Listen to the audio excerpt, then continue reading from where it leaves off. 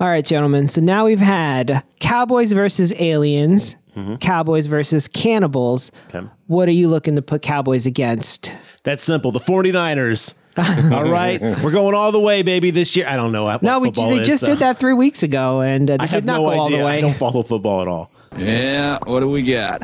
Another citizen who isn't ready for some football. They're out of the playoffs. They are out of the Cowboys playoffs. have So gone home. Cowboys as in Western Cowboys. As in Western Okay, Cowboys, okay. yes. As in the Cowboys in this film, or Cowboys versus Aliens. what are the big ones, right? You got ninjas. Ninjas, You yeah. got pirates, Samurais. clowns. Clowns. Cowboys versus clowns. I believe that was the game last week. Am I right, fellas? Oh, I don't know anything about football. I'm just Send joking. those clowns home. I just feel like you might not be ready for some football. Yeah, I'm going to go clowns. How do you beat that? You know what? Honestly, I think we've had this conversation before in a previous episode. And Mark, I think you said Killer Clowns from Outer Space versus Cowboys in the West before. We've done so many of these. Who can tell? Who can't tell? But when have we talked about Cowboys before? This is our first Come cowboy up. film. No, we've had other cowboy stuff. Let's go to the logs. Yes, Let's well- find out. We need an archivist listener, someone out there who's just like keeping tabs of every little piece of trivia that we own. Yeah, that'd be We own. great. I guess we own it. We create. Okay. To stay typecast, I guess I'd go Cowboys versus Demons. Yeah, all right. That'd be All right. You see, what's his name from Legend? Yeah. That level of demon. I can take Tim Curry? that. Tim Curry. Okay. Yes. With a cowboy hat on. Billy Zane. No, that's Billy Zane from Demon Knight, bro. Oh, No, you're right. but no, the Cowboys aren't the demons. They're versus the demons. Whoa. But I want to see one in a cowboy hat. I mean, I'm sure that would obviously happen. What if the Cowboys are the demons and the angels come down and have to fight the Cowboys? Well, Angels versus Demons is a book and movie by the great author Dan Brown. Starring Tom Hanks. Yeah, America's icon. Yes, America's America's Geppetto. Sweetheart, you mean? Yes. I liked that live action Pinocchio. I don't care what anybody says. Garbage. Anyway. So I'm going Cowboys versus Demons. They would definitely be wearing cowboy hats because they'd like kill a demon, or a demon in the beginning would kill a cowboy and then try it on. Well, we you got to know? have some possession too, right? We're going to have some possessed cowboys. Of course. flaming cowboy yeah. hats. The demonic cowboys. Love it. Okay. These are good. All right, Hollywood. I say it every episode. Get at us. Right. We get a comments like, this is Hollywood, and we're ignoring you every episode on Yeah, purpose. that's okay. Listen, I'm nothing if not tenacious. Garrett, do you have any ideas for cowboys? Man, Cowboys versus insert here. Incels? No, God, no. You know what? I think Cowboys versus... I got it for you, man. Cryptozoological monsters. I want Mothman, Cowboy versus Mothman. I want Cowboy versus Bigfoot. I want them all to team up like a fucking like League of Extraordinary messed up mythological demons. Okay. And I tell you what, I know you so well, Garrett. I was like, I'll pick for you, Garrett. I was gonna say Cowboys versus giant ants, like the 50s. Very cryptological. Yeah. No, that's not the right word. No. Cryptozoological. Yeah, whatever. Yeah. Would Bigfoot be there? yeah, of course. Okay. I just said that. Yeah, he did. You did. Okay. Yeah, I did. He'd be the What leader. about Abominable Snowman? They're in the well, I guess- AKA Yeti. Yeah. You know what? That's a bit of a trek. No, he'll come in at the end. He's the Hulk. He comes in like they're like, oh my God, we may not be able to stop these cowboys. They've got guns. They've got repeaters. They've got the mini guns that were just brand new at the time. And they're like, how are we going to do this? And the Yeti's like, I got this. He comes in and they're like, oh my God, Tommy, you're back, you know? And, we got a Yeti. Yeah, there you go. I'm telling you. Chupacabras on his back. Oh, the chupacabra. He's the wild yeah, one. yeah. He's the one you got to watch out for. He's like dynamite. And they're like, damn it, man, put that down. Driving the Yeti by the ears. Right.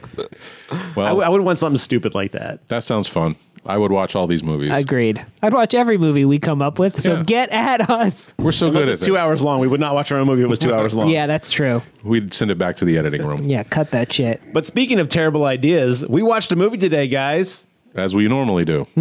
Bone Tomahawk. Oh, wait, what? Isn't that one everybody's I been have asking a us question. Was this a listener request? by multiple people? Yes, I know. Yes, it's been requested many times. Wait, y'all watch Bone Tomahawk? Would you watch Monkey Bone? I watched yes. No, I watched a show called Bones. It was exhausting to get it all done in one night, but Not to be confused with Winter's Bone. no. There's a lot of bone products out there. is what I'm So saying. many bones. Now, listeners, let's take a second here and discuss the Bone Tomahawk saga that has led up to this moment. There's nothing wrong with this movie. It's just the fact that it was just so requested, and it was like, I do not understand why this is the movie that had been requested so much. So we hope you're happy. We hope you enjoy this episode. But going forward, never recommend a movie to us again. None of you. But Not Garrett, a single listener. If you see a movie, keep it to yourself is basically what I'm saying. And it's not because of Bone Tomahawk. That's just in general. At this point, we're going to switch the script and basically just start loathing our audience. Yeah, we're going to recommend movies to you. Yes. Yes, that's what we're going to do. Just kidding.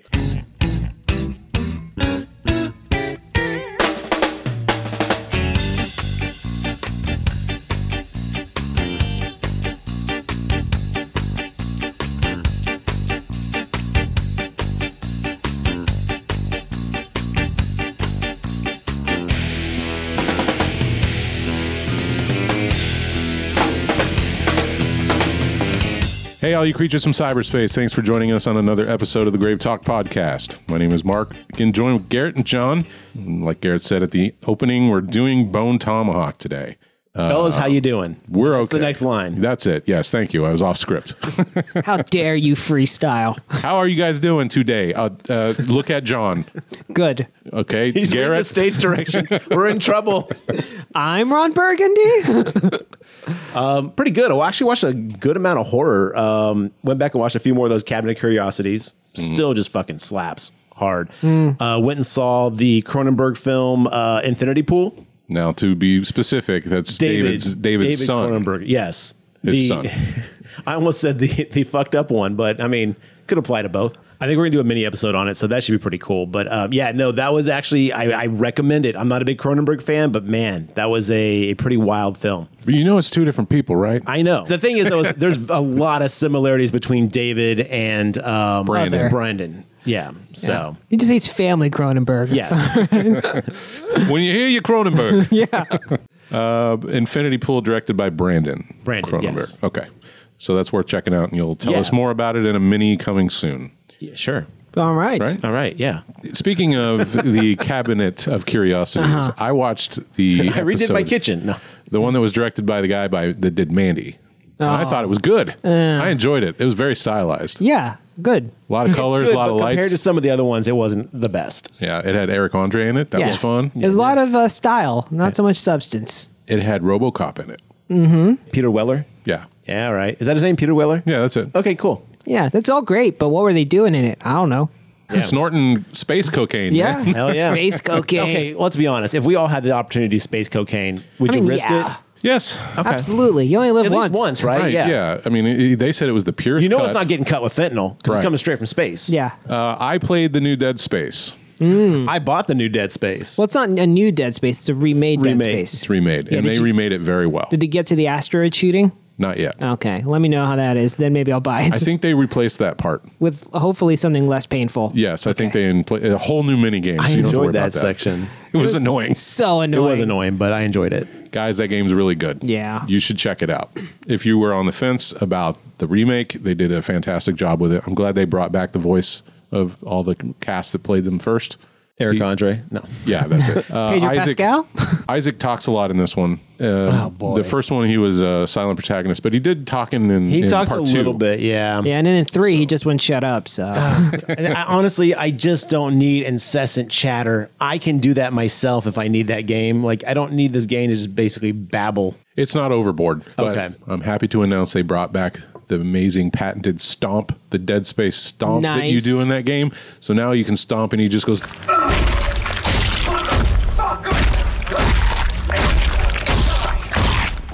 like while he's stomping. Okay. I love it. okay, Anyway, very good game.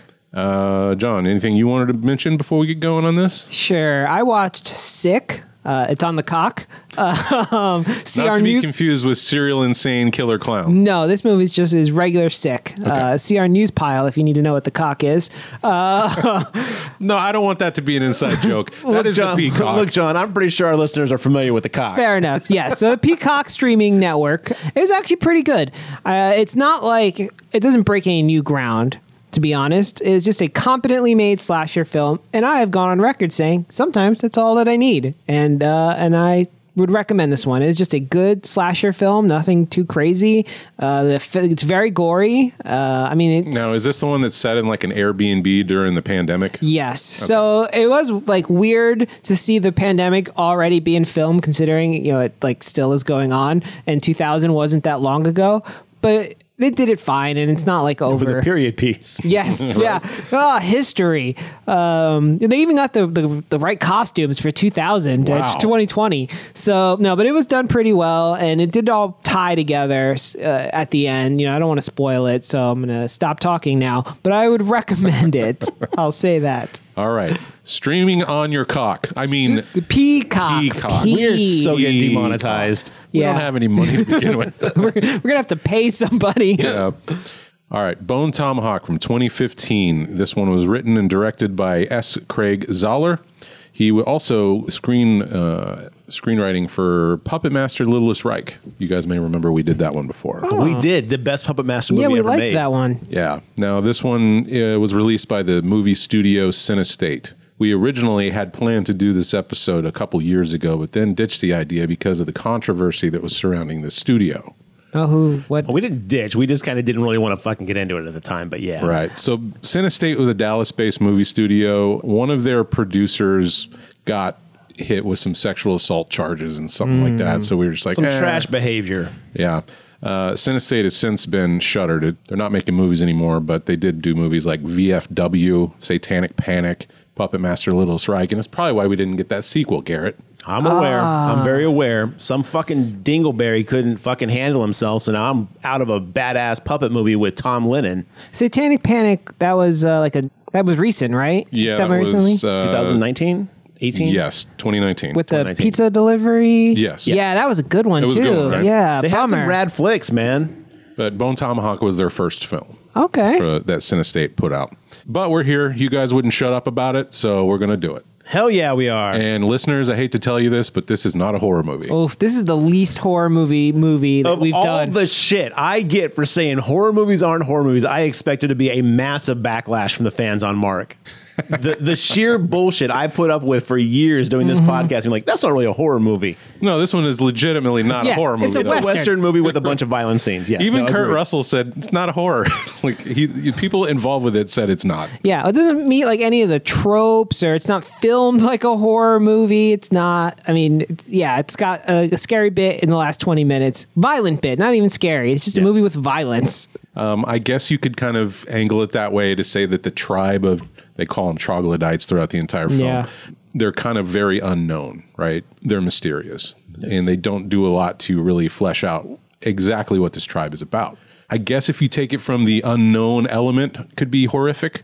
And what they're doing is definitely horrific. Yeah. But again, this is just a straight Western to me. Let me fix this movie with one word that will make this a horror film. And you don't even have to go high budget with it. You don't have to go like really in depth with it. Just a few minor things in this script. Werewolves. Make these tribes werewolves. Basically have one of them walk in kind of covered in fur. Maybe have them howling and going nuts when it becomes nighttime outside. Basically just do little things that basically oh, are these werewolves? Bam, you got a horror film right there. Done and done. Cowboys versus werewolves. Yeah, I've been dope. That's my movie. Yeah. Fuck it. I take back my answer. Cowboys versus werewolves. They could have had a couple of more scenes of the troglodytes attacking the town. Right? They killed that one guy. I'm gonna that's about disagree. it. I'm gonna disagree. I like the fact that they were barely in the civilization aspect of it, and they really kind of had to go on their footing, their territory to kind of handle this. But I'm trying to think, where could they put in more horror elements? Because this movie's 2 hours and 12 minutes, and about 2 hours of it are them walking and or riding a horse. So there's not a lot of time they could have shoved in horror. which is very elements. Western, and Yes. honestly, I don't mind that. I love a good Western, but I got it. Okay. You add more people to the party, and then every time they stop at night, one of them gets picked off by a werewolf. Yes, love it. I was going to refer to them as werewolves in the podcast. Again, I watched this movie. I wrote down werewolves multiple times in my notes because I was like, man, you could just make this a rad. And you don't have to go deep into it. You don't have to show a full transformation, American Werewolf in London. Just basically show a wolf come into the the pit they're being held in and look at them and kind of stare them up and down the way they same do when the way they do when they're in human form. Man, you could just instantly make these guys werewolves. I think the problem is in 2015, Native American werewolves, that whole market was cornered by Twilight. And you damn right it was. Team Jacob all the way, baby. Yeah. Oh, same here. Big Jacob fan. Yeah. We're officially Team Jacob at the Yes. GraveTalk Podcast. Except the problem with Jacob, he does imprint on a child at the very end. So. From the beginning, it was Nessie who wanted me there. Nessie? You nicknamed my daughter after the Loch Ness Monster? We don't air our werewolf laundry. So this one, like I said, was written and directed by S. Craig Zoller. He was actually a novelist before he did this. Oh, really? Yeah. He was friends with the guy that ran Cinestate, and he's like, hey, why don't you adapt one of your novels? And he's like, well, that story is going to be way too big and high cost, and the production would be astronomical. So let me write a different type of Western. And he did and made this one. Yeah. Great Western film. Honestly, like if you like what's a good Western, I would put this in my top 10 for sure. Yeah, solid, really good movie. The cast. You want to talk about the cast? Holy shit. Yeah. We got Kurt Russell as Sheriff Hunt. Boom, baby. Big Russell fan over here. Huge. Our podcast is pro Russell. Yeah, big pro Russell. Yeah. Patrick Wilson, the dude from Conjuring. Yes. Boom, baby. Yeah. We got Matthew Fox as Brooder, the dude from Lost. I had no idea that dude was from Lost. Yeah. Couldn't tell, but he did a great job. Yeah. You can tell. He looks exactly the same. He just has a mustache. That's all it takes, man. I'm easily tricked. Richard Jenkins as Chicory. Love this guy. Dude, he's so rad. Cabin in the Woods. Yes. He was great there. I love him in everything he's ever been Tremendous in. character actor. Dad from Step Brothers, I Yes. think. Yep. Yes, correct. We got David Arquette. Yep. Back when we weren't Briefly. seeing a lot of them in Yep. the 2015s. And Yeah. Sid Haig. Sid Haig. It's good to see old Sid back on screen again. Was this one of Sid's last movies? This and Three from Hell? This was 2015. Oh, okay. No, so he I would- think he would've been- Three from Hell was a few years later. Yeah. It was a few years later. I just didn't know if he did anything between there. And I do want to give a shout out to Fred Melamed as Clarence. He was the bartender. I like that guy. He's Who a was very who was the Native American in town? The professor. Yeah, that dude was like Did a great I job. saw him. I saw him and I was like, oh, I know him from other stuff, but I could not remember what it was. But again, this cast is stacked, man. Murderer's Row. It's just incredible. Everyone. Murderer's Row. Wow, I haven't Yeah. heard that in a long time. That's actually nice reference for us old souls. Thank you. Thank you. This one actually had a really high Rotten Tomatoes score, which I was kind of taken aback by the first time I saw it. I was like, whoa, that is does. way higher than I thought it would be. 91% with the critics, 74% with the audience. It's out of 10,000 plus with the audience. I'm wondering if it's so low with the that's not low, but I'm wondering if there's such a huge discrepancy because people thought this was going to be more of a horror movie than the 0% That's that how it they was. played it out in the trailers, man. It was like, oh, such horror on film. And Yeah. I was like, okay. And it's like, yo, no. I mean, we had Human Centipede at the time, which was already pretty much shocking stuff. We had Hostel. Saw, and again, these things were Hostel. not super graphic, but the way things were built up at the time, they made this movie sound like it was like the most gruesome thing you've ever seen. There's one very gruesome scene, and it's disgusting, but I don't think it's any worse than what was going on. There's a to your couple point. gruesome scenes in Like this movie, Saw. man. There's some rough scenes in this movie. Where would you put this in Kurt Russell's pantheon of cowboy movies? Hateful Eight, Yeah. Wyatt Earp, this one. Tombstone. I was like, he didn't do. It's He called wasn't in Tombstone. Tombstone. No. Oh, yes, Yeah, he was. I'm He was sorry. Wyatt Yeah. Earp in Yes, Tombstone. that's Yes. what it's called. I get those confused because Wyatt there Earp was Kevin Costner, wasn't right, it? and those Yeah. came out like the same Yeah. year. I hate it when Hollywood does that. We're looking at you. Tombstone. We're looking at you, Master and Commander in Pirates of the Caribbean. Tombstone is so fucking good. Yeah, I mean, Tombstone's Great number film. one. Like Tombstone is awesome. Was he in the Quick and the Dead? No, that was damn it, that was somebody else. That's Okay. It was not Quick and Dead. So yeah, I'd say Tombstone, maybe this, and then Hateful Eight. I mean, you could really swap them. There's I'd say this and then Hateful Eight, mostly because I thought there was just some incredibly gorgeous shots in this film of the landscape, and I like Westerns because I do like to see that Western landscape as well. And Hateful Eight is just stuck in a cabin the whole fucking movie.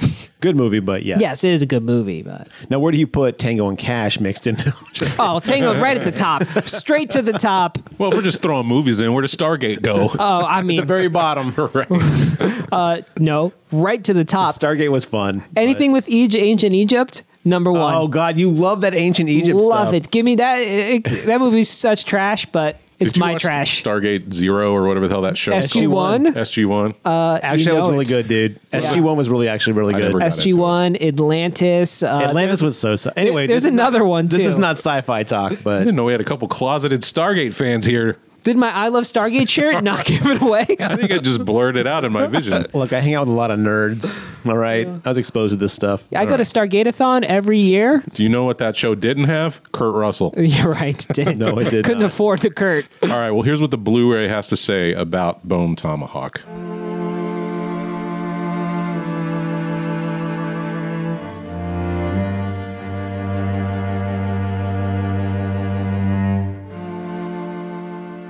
When a group of cannibal savages kidnapped settlers from the small town of Bright Hope, an unlikely team of gunslingers, there was the saddest posse I'd ever seen assembled. They weren't really. They were a team in the way that teams are in the beginning of sports movies. Ensemble, if you will. I wouldn't even call them gunslingers. Group of people. Led by Sheriff Franklin Hunt, sets out to bring them home. But their enemy is even more ruthless than anyone could have imagined, putting their mission and survival itself in serious jeopardy. Kurt Russell leads this all-star cast, including Patrick Wilson, Matthew Fox, and Richard Jenkins in this gritty, brutal adventure, not horror. Unspeakable adventure. Oh, love it. That takes your expectations and twists them, says ain'titcool.com. Oh, remember Ain't It Cool? Nope. I do. So, one, I don't want to hear shit about spoiling everything when the first two words of this back of the box here is cannibal savages. But the thing is, this movie makes no bones about telling Bone Tomahawks. It makes no bones tomahawks about telling you at the very beginning of this movie that it's cannibal. A cannibal You don't tribe. know they eat them. They kill Sid Haig, but they don't eat The them. professor comes in and was like, "Oh, they're a bunch of cannibal savages who basically like eat their own mothers and kill children." I could be hyperbole. You don't unlikely. know. This dude does not hyperbolize. You don't think? Is hyperbolize even a word? I like it. It We're is rolling. now. Yeah. Cool. Okay, that's fair. He was very straight to the point. Again, there's no reveal in this movie. There's no shocker other than like the bone tracheotomy whistle, which we'll get to. Yeah, that was but gross. like, you know, like that's really the only thing that was like, ooh. Well, okay, there's something else that's shocking Well, at yes, the end. But the scene of this movie. But anyway. yeah. I do want to just mention that the director said that The Revenant was the worst movie he'd seen in 5 years. Do you remember that Really? one? The red, which one's With that? Leo DiCaprio The where he fights the bear? Yeah, what? Yeah. All right, dude, calm down. He said there was no character development. He's like, why would you even care what this guy's going through? Dude, it's a man versus nature film. Yeah. Okay, so I've got a hot take on The Revenant. The Revenant was a beautiful film. I Yeah. enjoyed my time with The Revenant, but he is absolutely right. Other until you get to the end with this shit with Tom Hardy. And was it Tom Hardy? Yeah. Tom Hardy and Leo, like where Leo finally gets back. Other than that, there's no fucking character development. There's no arc. There's nothing other than him just trying to get back and then basically like being like, oh, I've got to address this. Well, it's a survival situation. It is. Again, I enjoy my time with this movie, but he has a point. There's very little character development in that film. But Yeah, I mean, yes, but also it's not the kind of film. Look, the guy should not be throwing stones at the it was Revenant, advertised as all a horror- right? maybe it was advertised as a horror flick to him. Yes. Instead, it was a Western. It was advertised to me as a bear rape movie. Yeah, that's true. That's like what everyone knows about that movie. It gets fucked by a bear. He does not get fucked by a bear, you does. guys. It doesn't happen. Spoiler for The Revenant, but yeah, there's no bear rape. You sound so disappointed. Jeez. Well, speaking of movies that do not involve bear rape, what did you guys think of Bone Tomahawk? I'm going to give it 2 big-ass thumbs up. Really liked it. Not a horror movie, but I also love Westerns. Western Talk, that's my other podcast. Y'all don't know about it. But no, I love Westerns, and this one is a great Western film. I think we've hammered that, but it's not a horror film, so I wasn't at any point really scared. Would you like to let us know if you think it's a horror film? Yeah, it's not. Okay. Let me tell you, not a... Is it a Western? Oh, great. Okay. Great Western. Ladies and gentlemen, the Western horror bit. Yeah. Dude, I really liked all the characters. I mean, obviously, look who was playing them. They were all so likable, and their banter felt really real. And it was actually a pretty humorous movie at parts. You know, they had very funny lines. I would have loved, monologue narration from the horse's perspective. Yes. Yeah, I just liked hanging out with these people and seeing them go through this experience. So You make it sound so upbeat. I would love to be there when the man gets no. They split just seem by fun. the groin Like a and then bunch of his fun guts dudes. pour out. I would stop at the valley. Once they got to the valley, I'm turning around. All right, I've seen you this far.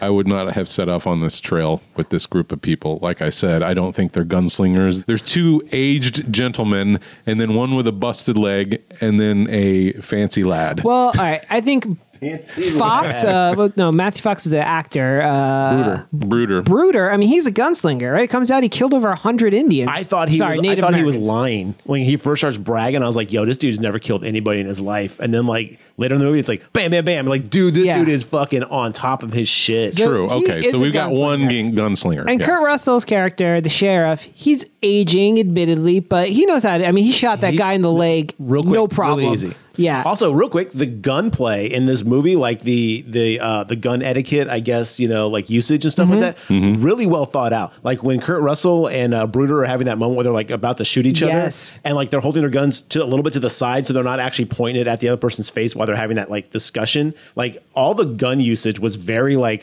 thought out. Like that's how you would really like kind of like do that shit. It was like, oh wow, a nice attention to detail, which you don't normally get in like action flicks and westerns and stuff like that. But that was pretty cool to see. I concur. And then the other two, I mean, they were just sort of dead weight, but the guy's going to save his wife. Chicory, so. was that his name? Yes, he was hilarious. The deputy assistant, Deputy Dewey. Yes. Which I shouldn't say because literally David Arquette's in this movie. Yeah, that's world champion David Arquette, by the way. World champion. Oh God. Yep. Welcome back to wrestling talk. Yes, well, I got to throw one out there for the fans. I thought Chicory was my favorite character. He was. In the opinion of the backup host, Chicory is a great character. I have a whole section of notes where we talk about baths. Because that dude knew what the fuck was up, man. Yeah. Just chilling in a hot bath forever. That's the life. Yeah. Really couldn't figure out how to read in a bathtub, No, though. it didn't seem that hard, but he couldn't get it. I just put my iPad up on the little like shelf and read comics. Well, what you need is like a Maestro stand. Speaking of which, if you guys are not reading the House and Powers vs. X-Men run right now by Jonathan Hickman, get your shit together and check that out. It is rad. And if you're not taking baths, make sure you do. Yeah, shower first. Though. Also, shower Chip and then Zdarsky's Daredevil run. Can we talk about comics? Yeah. If I can talk about wrestling, you can talk about comics. Okay, cool. Mark, you can talk about Bone Tomahawk. All right, I'll do this by myself. 3 different podcasts at the same time. No, this movie was really, really good. And I know that's going to come to a shock for a lot of people who like have heard me rail against it. The thing is it's just not a very entertaining movie because of the way it was built up to me. Like it was built up as this like crazy, incredibly graphic, gory, horror movie. And I was like, okay. And then when I saw it, I was like just underwhelmed. I was like, okay, there's some intense scenes here, but this is nothing like groundbreaking. So you can tell this movie had a low budget, but think about all the scenes, right? It's a lot of walking and talking. Yes. A lot of well-paid actors though. Yeah. Unless they took like scale or something like that. They made good use of their budget because they shot in a lot of wides. So you got all these beautiful scenes. Like I'm thinking very sad, but eventually Bruder has to shoot his horse. And you see this scene where he's in the distance and the other 3 are kind of silhouetted. And it's just a very pretty in the foreground, like with illuminated by fire. It's a very pretty scene for a very sad The moment. cinematography in this movie is really good, which again is one of the things I love the most about Western films is just the wide sprawling cinematography, the capturing and the feel of, the American West and just that kind of, like that whole aspect. This movie definitely does a great job of capturing that, even when they're in the small little valleys and they're walking those little like creek beds and stuff like that. A real sense of claustrophobia when Patrick Wilson, when Arthur's character is like camping out in that little creek bed and stuff towards the end, like, I was like, wow, this is a tight, close-knit area. Like this is not going to be good for him. And this is a really good job of like showing the space, the ability to move in that environment, but also making you feel like you didn't have a lot of wiggle room. Yeah, the one thing it did feel like a set was the cages. I was like, this is like a video game set. They got the cages across from each other, the fire in the middle. Like, so principal photography was done at the Paramount Studio Ranch. Okay. And it was done on a budget of $1.8 million. That's it? That's it. The whole movie? The whole movie. Holy crap. How much did it take in? I want to say at least, 50? No, I don't think it aired in a lot of places. It was a limited release. Oh. It says here the box office was only $475,000. What? Yeah. Damn, that's unfortunate. This movie also came right on the heels of Hateful Eight. Yeah. Because like you could tell Kurt Russell didn't have time to shave before he left that movie and went to work on this. Mark, did you think it was a good Western and or a horror movie? I thought it was great. I would definitely recommend this one myself. The tone of the movie is perfect. The atmosphere that they managed. Tone of the movie. Okay. It took me a second to kind of like get what you were saying there, but yeah, I gotcha. They nailed the Western in 2015, and I don't think we do many of these. They accomplished what they set out to do. Yeah. The problem is the marketing really made you think it was something else. When did I even see the trailer for this thing before it was out? I didn't. I know I did, and I was like, wow, this looks bizarre. Okay, here's a question I have for you. Did you expect the Bone Tomahawk to be an actual Bone Tomahawk, and was it the bone you thought it would be? I mean, I thought it was going to be a shoulder blade. I thought it was going to be a shoulder blade like attached to like a clavicle or something like that. Yeah. I assumed the title was meaningless, so I didn't really piece. So you were surprised when the Bone Tomahawk made its I appearance. was. It's so sharp. Can bone be that sharp? Yeah, you can say. I mean, the problem is it splinters, but if you like do it right, you can get it pretty I sharp. mean, they were cutting off fingers and toes and limbs, no problem. As someone who's cut their hand open on a cow skull, yeah, that shit can be sharp. The Bone Tomahawk is a jawbone, right? Yeah. A Like sharpened Cow jawbone. or like bison jawbone, yeah. Very cool weapon. Very awesome. Let's just we've established we like this movie. Yes. We established it's a great Western. We established that it may or may not be a horror film depending on a person's perspective. not, though. All right, calm down, John. I'm opening it up to the audience. Yeah, I'm All going to tell them what to think. All though. right, John, let me open it up to the audience. Just so you guys know out there, you're wrong, according to John. Yes, thank you. Let's get into the plot because this movie just starts off. Like it goes hard out the gate. We just cut, like, what's the opening scene is like someone getting their throat slashed open by David Arquette. Yeah, and it pans out and we see that this Sid Haig character, I forget his name of his character, but I don't know if they even ever say it. Buddy. Buddy. Oh. Buddy Tremaine. That's the Buddy. They'd murdered all these people in their sleep. Yeah, and they're Like robbing a whole them. group of people. Thieves and cowards. Exactly. So Sid is kind of like the guy who's showing David the ropes. Yeah. Right? The mentor. He's like, You didn't cut him deep enough. Had a lot of blood, an unusual amount. That's the same as every other. There are 16 major veins in the neck, and you have to cut through them all. I ain't 16. My uncle had an acquaintance with a man who used to be a doctor, and that's what he said. Now you get on with the task. David Arquette's character fails to kill somebody because he claimed he has an unusual amount of blood, but Sid Haig was not having any of that. Yeah, he cuts his throat open, and honestly, like right out the gate, you see a throat being slashed, and you get shout out to the Foley artist of this movie, Oh, yeah. who decided that bone, blood, and wet mouth noises was the things that needed to be prominently displayed when they're eating. Every time someone's eating in this movie, it's just. I'm just like, dude, calm down, you guys. pork and beans, man. They make all kinds of noises. The corn chowder. Corn I mean, chowder. every time they're eating, it is just wet mouth noises as far as the eye can see. ASMR fans. Ugh, This is for nobody you. likes wet mouth noise. But when he's cutting that dude's throat, like he doesn't cut it all the way through. So when they're like looting the bodies and the bags and stuff like that. But this movie also does a really good job of bleeding. Yeah. They really show blood loss in the way that it legitimately is. Shout out to blood. Yeah. Just in general. Yeah. Shout out to the human body. Blood Yeah. couldn't live without you, buddy. Yeah. Appreciate all you do. That's a shirt I'd wear.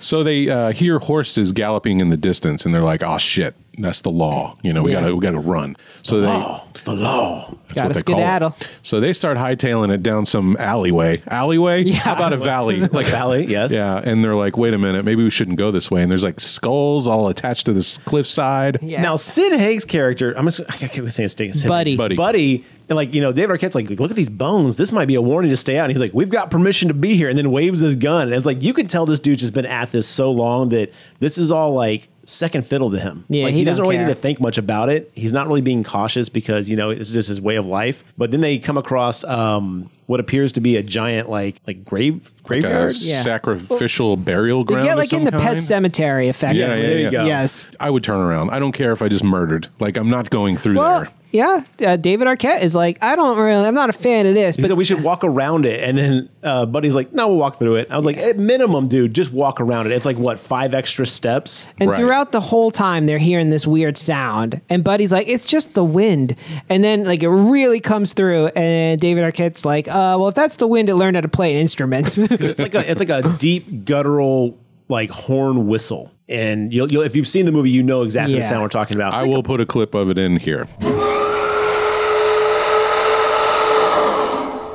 Thank you, Mark. But yes, they keep hearing that like very faintly, and honestly, very effective sound. Yes. because it sounds like a warning horn, but it's got this weird kind of like ethereal whistle to it, which is very unnerving. I agree. Kind of sounds Kinda- like ghosts. Yeah, or like to me, it reminded me of like the Predator noises, like when they yell. There's But definitely some Predator-esque Yeah. stuff in this movie. so then but- they see some movement in the bushes, and we get the first signs that these troglodytes are awesome. They're very good at what they do. What they do is terrible, but they are good at it. I mean, they knock out Sid Haig's character like a blink of an eye, they shoot an arrow right through his throat. Yeah, they run up and they just slash him with the Bone Tomahawk. Our first view of the Bone Tomahawks. David Arquette's character gets out of there and he knocks over one of the gravestones and you see like a skull roll. And then we cut from that gruesome scene to the town of Bright Hope and Patrick Wilson. Your standard Western town. Yeah. Sleepy little town. Kind of cosmopolitan though, in the fact that like everyone's very classy in this place. Like the professor, the bartender, that's just everyone's how people just were really back dressed then. up and really just nice looking. Well, let's be honest. We only see like 8 characters in this entire town. Population of 290. We see 8 Oh, of that's them. right. They did have a population Yeah. sign. They go I to always the- love a population sign. Yes, me too. What's the name of their bar? Their saloon? The Learned Goat. That's right. Now, I don't know why I yelled that, but the Learned Goat. Because you were excited. Yeah, it's just so good. Fan of goats over What here. was the name of the bar in American Werewolf in London? That one Oh, was not a good yeah. one. The that Leaky Tavern. The something That was sheep. No. It had that sign that was all slaughtered bloody. sheep. Yeah, slaughtered slaughtered lamb. sheep, Slaughtered slaughtered lamb. lamb. Slaughtered yeah. lamb. Yeah. Man, shout out to good pub names. Yes. Yeah, we appreciate it. Sitting at the piano, I was so happy to see James Tolkien, also known as Mr. Strickland from Back to the Future, Is that who that was? a.k.a. Commander Hundo in Top Gun. Oh, shit. Why did you start with that? Lead with his big roles, bro. He was also a detective in that Masters of the Universe movie. Yes, he was. Okay, yeah, he did Top Gun. That's what I needed to know. And in case you were wondering, he's still alive. He's 91. Get out. Good for him. Yeah, That's a Top Gun energy. The whole scene with the piano man was great. Like Matthew Fox's character comes in, Brooder, and he's like, I want a song. One song costs 3 cents. Why do 3 songs cost a dime? That's the rate. Shouldn't the price per song get cheaper when more are commissioned? Well, I get tired after 2, so the third cost extra. The 4 songs cost $1. Buy a song or depart. That was a dime. I know the sound of Lady Liberty. I'll have whiskey. And also, give me a whiskey. That's my starting fee. That was actually, I love that interplay because it was just very like endearing to see how these people interact. And now I have a question though, because we never see. Does he actually get those songs? We don't see him play. No, because I think Pete, right? What's David Arquette's character name? Peter, something No, like that. his name was Buddy. Remember, he calls No, himself he was Buddy. going. His name is Purvis. Purvis. But his fake name was he was going by Buddy when Kurt That's Russell right, starts that's right. talking to him. He comes in. I didn't know we ever think got his real name. Yeah, they Oh, that's say it right. at some Because point. what's his face yells it at the end where he's getting like how he gets. Yeah, we'll talk about that Yeah. scene. So he comes in and I think disrupts that scene. I want to hear what songs he was going to play. I know. Was it Old Susanna? Was it Camptown Races? You know, Who knows? With Swanee was it River? classical? Was it some Mozart? I mean, It's who? probably a little, jazzy. Was it the Monster Mash? Chopsticks. We can only hope. But I think before the tavern, we meet Patrick Wilson's character, Art. This is the one part of the movie that I hated. The interplay between him and his wife was so unnatural and so annoying to me initially. Now, again, eventually I fell right Yeah. into it, but like their first initial is like, like he's like, harumph. She's like, are you just going to pout all day? And the terms they were using, I know they were like period appropriate, Yeah. but they sounded so unnatural because we're not used to hearing these words and this I liked it. terminology. It just sounded really weird. And she was just like, well, we get to spend time together. And he's like, who cares? And she's like, we could do stuff together. And he's like, who cares? And I'm like, bro, she's saying she's going to fuck you, my man. Like, Yeah. calm down. And they fuck. But we'll get to that. So does Tom Atkins. Yes, that's true. So I did want to mention that his wife's name is Samantha, played by Lily Simmons. Samantha. Who was the least? I think I've seen her in something too. I don't know, but she's fine in this I know movie. we sound like old men. Like, I think I saw them in that movie. The reason Arthur Dwyer is grumpy is because he just got elected to be like the foreman of a big construction project. And he went up on the roof and was doing some work and he fell and he broke his leg. Yeah, on his own roof. That's the key. Yes, Because his his own wife's roof. like, I told you not to go up there. And he's like, I love that. "Arr." She's like, I don't want to say I told you so. And he's like, didn't you just do that? And she's Yeah. like, anyway. And But it he was gets like, her back because he goes, you know, you're prettier than most cows. I was like, damn, my wife would kill me. Yeah, that's not a compliment, Patrick. Back then, they didn't have a lot of options. He's upset by that. So he's got a broken leg, and that's going to come very much into play Yeah. throughout this movie. But that's why he's being pissy and grumpy at home. So then we talked about Buddy. It's Purvis. Purvis comes in and to the saloon. The learned goat. Yeah, the learned goat. Thank you. And it is just like in every one of these movies, right? Like the jukebox stops, everyone stares at him. Except the guy was never playing. So. Yeah, and everyone's immediately suspicious of him, and he goes and orders a drink. Before we get to the learned goat, though, Chicory, the backup deputy, sees Purvis's character bury something by the tree, and he changes clothes in the dark outside of town. Yeah. Right. So he wanders into the sheriff's office and he's like, hey, I saw something of suspicion. And this is such a great scene because the sheriff's like cooking corn chowder or whatever. And this, Chicory runs in and he goes, that's the worst smelling tea I've ever smelled. And he's like, it's soup. And he's like, well, that makes sense then. Yes. And he's like, is there corn in this? He goes, it's corn chowder. He goes, right on the money then. I'm like, dude, I love this guy. Can you describe Chicory's personality? He's just like such a get along guy. I think he's a deeper person than he like lets on. He's not like an idiot, but he wants to be a deputy and he wants to be a good deputy. He's a town so bad. fixture. He wants to be part of this community. You can tell. And his wife passed away. And I think that honestly was probably a big changing point for him. He needed something to focus on. But he is a bit of a simpleton, he's right? earnest. I'd say he's a very earnest He's character. a very Deputy Dewey, if you will. Yeah, but he's smarter than Deputy Dewey. Like, I don't think he's an idiot. I don't think Dewey was an idiot either. Well, later in the first movies, he was dumber than they smartened him up over the. Anyway, the point is basically they're having this thing. He's like, I think we should go check it out. And then Kurt Russell's character, who seems very dissociated and kind of distant from the information that's being provided, is actually taking it all in. He just has a very methodical, slow kind of process. And so we're getting to understand how Kurt Russell's character is going to behave and act during this movie at this time. I get the feeling that Chicory comes in quite often at night to say, I think I saw something suspicious. You know, he's like the Karen of the neighborhood watch. Yeah. So Russell's character. I saw some kids playing down by that Subaru. Right. So Sheriff Hunt probably often has to go, Chicory, that's just the man walking his horse into the barn. Yeah. You know, it's like a lot of nothing. But this time he weighs the evidence. It was like, okay, where is this guy? He's over at the saloon. That does sound suspicious. Let's go check it out. Yes. So then it cuts to the only sex scene in this movie where Art and Samantha are going to town. They do remember he has a broken leg, though, so they switch positions. It really doesn't add anything to the plot except to know that they banged. Well, he does say, like, let's do this proper. Yes. And then he flops over and missionary styles it. Let's do this proper. Motherfucker. Yes. God. It was the 1880s or 90s. I don't give a shit. All right. People knew how to fuck back then. Look at ancient Greece. That's true. You know? Yeah. Mm-hmm. Well, look at the Egyptians. Well, he hurt his leg, so he's operating. I don't care. There's like a million positions you can do with a broken leg. Yeah. I don't know. I'll break my leg right now just to show you guys. I don't know why I'm defending Art. I don't care if he could fuck or not. Good for him. All right. Cuts back to the saloon. Sheriff Hunt walks into the Thirsty Goat, Learned Goat, and starts... The Thirsty Goat? That's a beer. Yes. Yeah. My bad. I'm getting all my goat names all... It's a good beer. This podcast brought to you by Thirsty Goat. I wish. So, Thirsty Goat, get at us. We're pro-goat. We love a good Black Phillip. We love a good Thirsty Goat. Good Learned Goat. We'll slaughter a sheep. Or a lamb. Oh. I'll slit a man's throat for a thirsty goat. Oh, fuck me in the goat ass. Shit. Shit, yes.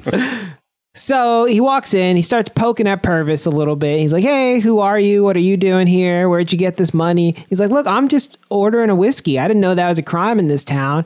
And then he asks, like, is that related to what you buried under the tree? And my man cannot. He cracked immediately. And Purvis starts to make a run for it, and the sheriff just ever so nonchalantly shoots him right in the leg. Well, let me back up just a bit, because the one thing I really like about this movie is, on the surface, it's very simplistic, but the way these characters actually like say their lines and stuff like that, you can start to get a really good feel for how they just are as people. This movie is really good about making you like immediately understand how people interact, because Kurt Russell's character is just the way he's talking and having this conversation. He's leading Purvis this self-incrimination discussion. Yes, and you have no one else kind of picks up on it. But he knows exactly what he's doing. He's a good interrogator. I never said that, but tell me about this thing, blah, blah. And then you're right. To that point, though, he's so good at what he does, so nonchalant about it. Like, yeah, they get to the point where like Purvis just cracks and is like, fuck, cheese it, they're on to me. And he gets shot right in the leg. And so... He's not going to kill a man. No, he is not. Not before he's guilty. This is a pretty common thing for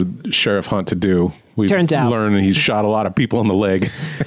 So they send the actual deputy. We didn't talk about him. What's his name? No, Bruder. They send Bruder. Oh, it is Bruder, right? They Because sent that's why Bruder he's over to Patrick Bateman's. Why do I keep saying Patrick Bateman? Fuck this. Arthur O'Doyle's house. They sent Bruder to get the doctor. The doctor is fucking drunk. He's stone cold drunk. Yes. So they go to Samantha, who's a town nurse, and they go and they're like, and she's like, one could argue she's actually the better doctor. And probably the way she talks is like, she's like, oh, I bet he's passed out drunk again. It's yes. Like, you can tell she does a lot of work for this doctor. Everybody knows this guy. He's just coasting on being a man in the 1890s. She's really the brains of the operation. So he's like, hey, I'm gonna go to the jail because the sheriff shot a guy in the leg again. And Arthur's like, all right, you know. She was trying to get him to read some letter he wrote when he was called him out a of town. poem. Yeah, a poet. She hightails it over there. So she starts like working on him. Deputy Nick is the actual deputy. Yes. Yeah. He stays with Samantha watching her work on Purvis. The sheriff goes home. The backup deputy goes home. What we do is we cut to the stables. Oh, right. Where we hear some noises because our character, No Name Stable Boy, I'm sure he has a name, but I can't remember what it is. Here's the horses kind of freaking out. And so while everyone's doing their own thing in town associated with the Purvis situation, the stable boy goes out and he's like, what's going on, girls? What do you guys, just calm down. I'll take care of you. And then while he's out here, he starts hearing that whistle howl.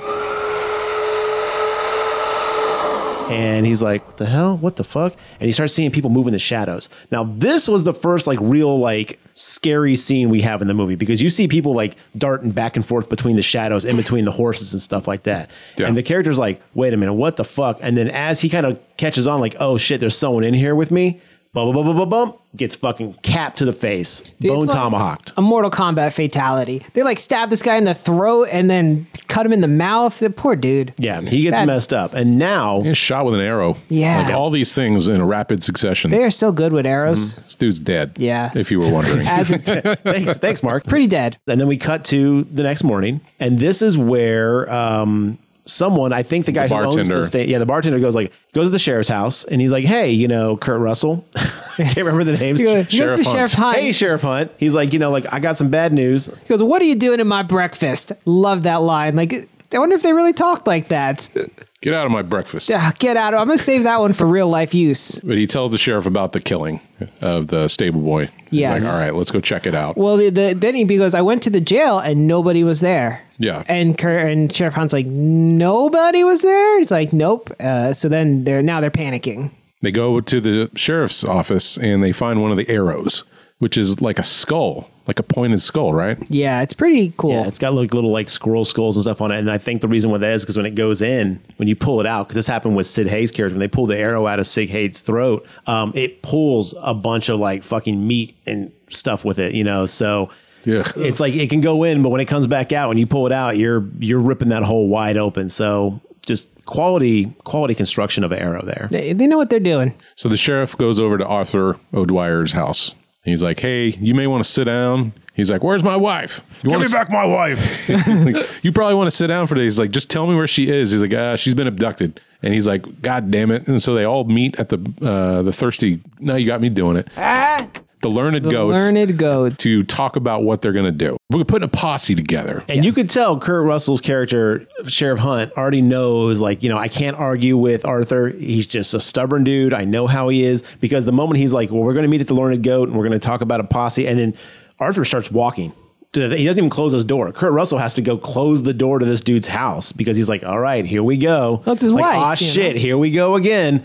But yeah, they all like basically recap at the Learned Goat. And this is like one of the best scenes because everyone now descends into one place. They're going to talk about what's going on, try to, you know, figure out what's going on with all this. And this is where we get introduced to the professor. Right. Now, is he actually a professor? They say professor was his name, or I don't know if he's an actual professor, but he's a Native American, and he's part of the town. So they call him in to look at the arrow to try to determine, hey, do you know who this is? A little bit of racism going on in here. That's just using your resources properly. He knows. But that's actor Zan McClarnon. I swear to God, he's been in something else I've seen him in. Yeah, he's got a familiar face. So he basically tells him, he's like, oh, yeah, no, you don't want to fuck with this. This is a tribe of savages. They'll eat their own wives and kids. They have no morals. They're just monsters. And they're like, well, we're going to go after them because they abducted our people. He's like, cool, have fun with that. I'm not going. He's like, it doesn't matter how many you take with you. You are all going to die. And he's the one that coins the term troglodytes. He's like, they're troglodytes if you want to get specific. He says they would rape and eat their own mothers. Yeah. Is basically what he says. And what we see later definitely drives that point home. Right. I thought it was just like a tall tale, but no he meant it. Side note, this dude was in Dr. Sleep and The Forever Purge. That's what it is. He Dr. played Sleep. Crow Daddy in Dr. Sleep. Oh, Crow. Okay, cool. Rad character in that movie.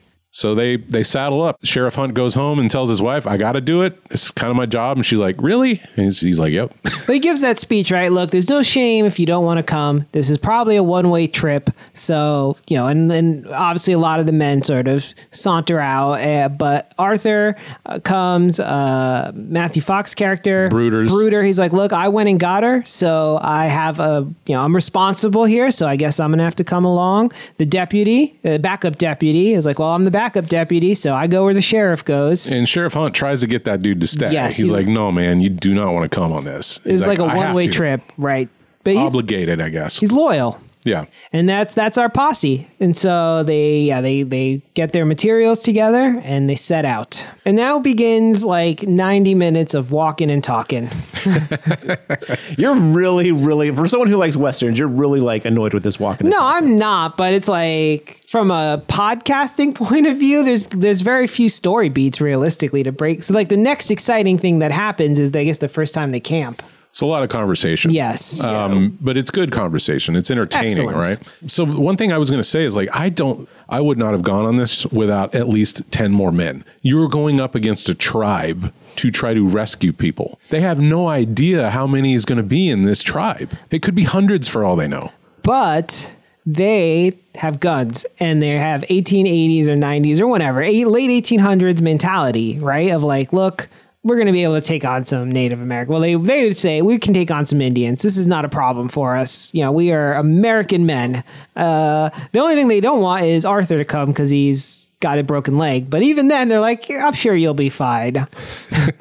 On a 3-day trek, more or less, is where they're headed to the Valley of... What do they call it? The troglodytes. The Valley of Starving Men is where they're headed. Yeah. But again, dude, like who I said... Who gave it that name? That's what I want to know. It's a good question. Yeah. The professor. Cowboys, travelers. Just a 3-hour tour. This is not the posse you want to go out on. It's but you know what? It's the posse they have. Yeah, it's not the posse you want, but it's the posse you got. So their other option is just let these people die. Yeah. Well, they don't even know that they're alive. But they have to find out. They have to know. And it's a matter honestly, of honor. I get that. I completely get that. And there's a couple of discussions here that I think are really important to the plot. We get a couple of because Bruder it comes across as a bit of an arrogant jackass for most of the movie so far. He definitely he's bragged, he's got some skills, but you've never actually seen anything yet. But he's very arrogant. And there's a history with Arthur and Bruder and Arthur's wife Samantha. Yeah, yes. Bruder liked her back in the day. She rebuffed him, and she ended up going with Arthur. And bada bing, bada boom, everyone moves on. But there's still a little bit of like him, like, what's up, girl? Kind of thing. But that comes about through some conversation, some real brief stuff. But you get this hint that why is Bruder here? And Arthur kind of calls that out. It's like, I didn't ask you guys. I didn't ask you to come do this. I didn't ask you to he's like, look, man, I'm risking my life to help you and your wife. And he's like, yeah, why is that? You don't have a chance. And she's like you can tell he's doing this for more than just that person. Well, he's doing it more as a kind of a code. He kind of has this mentality that this is what he does. Well, I think he has a prejudice too. Well, he definitely has some prejudice that leads him on. But again, the code doesn't have to be a good code, right? But he's got this kind of this mindset mentality that he's kind of a slave to. Because later on, when he basically says, "I can't live as a cripple," I'm too vain. I'm too vain to live as a cripple. You can tell he just is living his life the way he needs to, and it's really interesting to kind of get that mindset, because Chicory's almost like the exact opposite. The old man, he just wants to be of use. He's an old man with no purpose at this point, and he just wants to be involved, because I know Kurt Russell earlier was like, you stay here, you watch the town. He's like, no, I've got to go. He's very motivated by the fact that he needs to feel useful. He needs to kind of, show his worth, maybe not to other people, but to himself. They bunk down for the night, and Bruder sets up a perimeter wire. And Smart. Garrett, this is where they start talking about bathtubs. Would you like to have the floor? I think we've already discussed bathtubs in great length, but I will go further. Okay.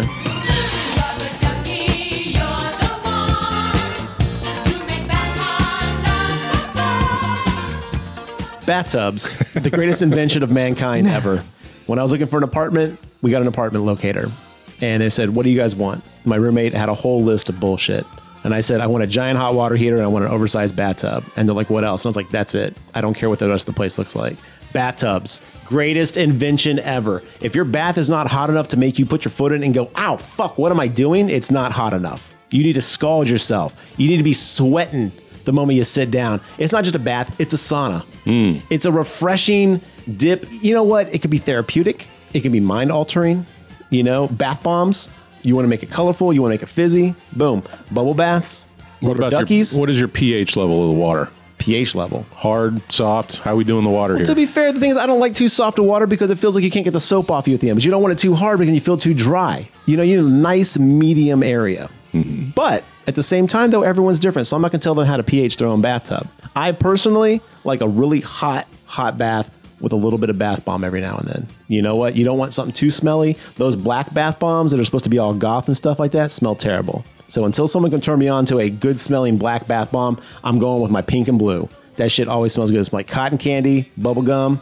I'm in.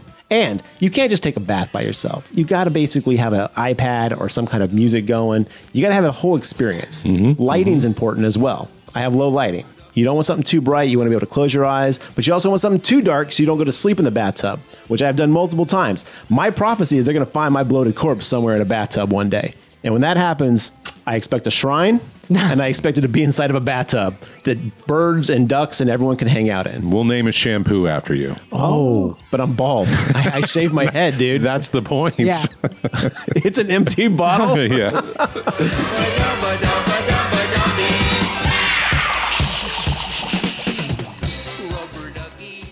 Arthur throughout this thing is going to be suffering a great deal with his leg.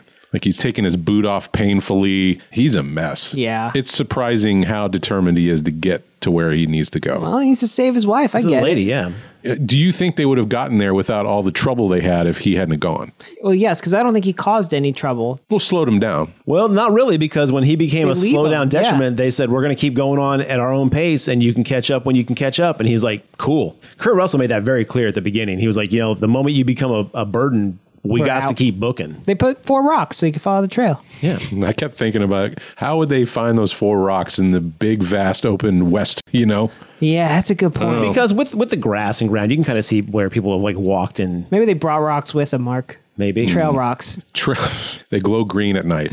So on one of these, when they bunk down for the night, they're encroached upon by a group of Mexicans. Yes, well, 2. 2 of them. Romero, and I think they don't know if they named the other. They don't It says name the his other guy. friend, his companion, and they're like, "Oh, I was just about to announce myself. I'm all lost, and I could use some help." The sheriff's like, "All right, light a match so we could see your face. Come closer." And they kind of buy in that these people are going to be friendly, and then Bruder just shoots him dead, cold dead, shoots him like 6 times, and he's like, Well, there's a "Look." lot of build up before that because Kurt Russell was definitely trying to, you know, like talk to them and get information out of them. And he's slowly kind of seems like he's breaking them, like kind of like again, he's working his system and Yes. trying to do it. But yeah, you're right. Bruder is having none of it and blap, blap, blap. Well, one thing this movie has really nailed home is that camping out in the nothing of night is dangerous as fuck. Because the movie starts with people getting their throats slit and when they're sleeping. I got to say, I'm not faulting Bruder. Well, he's earlier in the movie, he says, you know, like, we have these tripwires up. He's like, if you hear anything, you point and start shooting. And they're like, well, what if it's someone important? He's like, if anyone's creeping up on us at night, they're either a predator animal or they're a sneak or a cutthroat.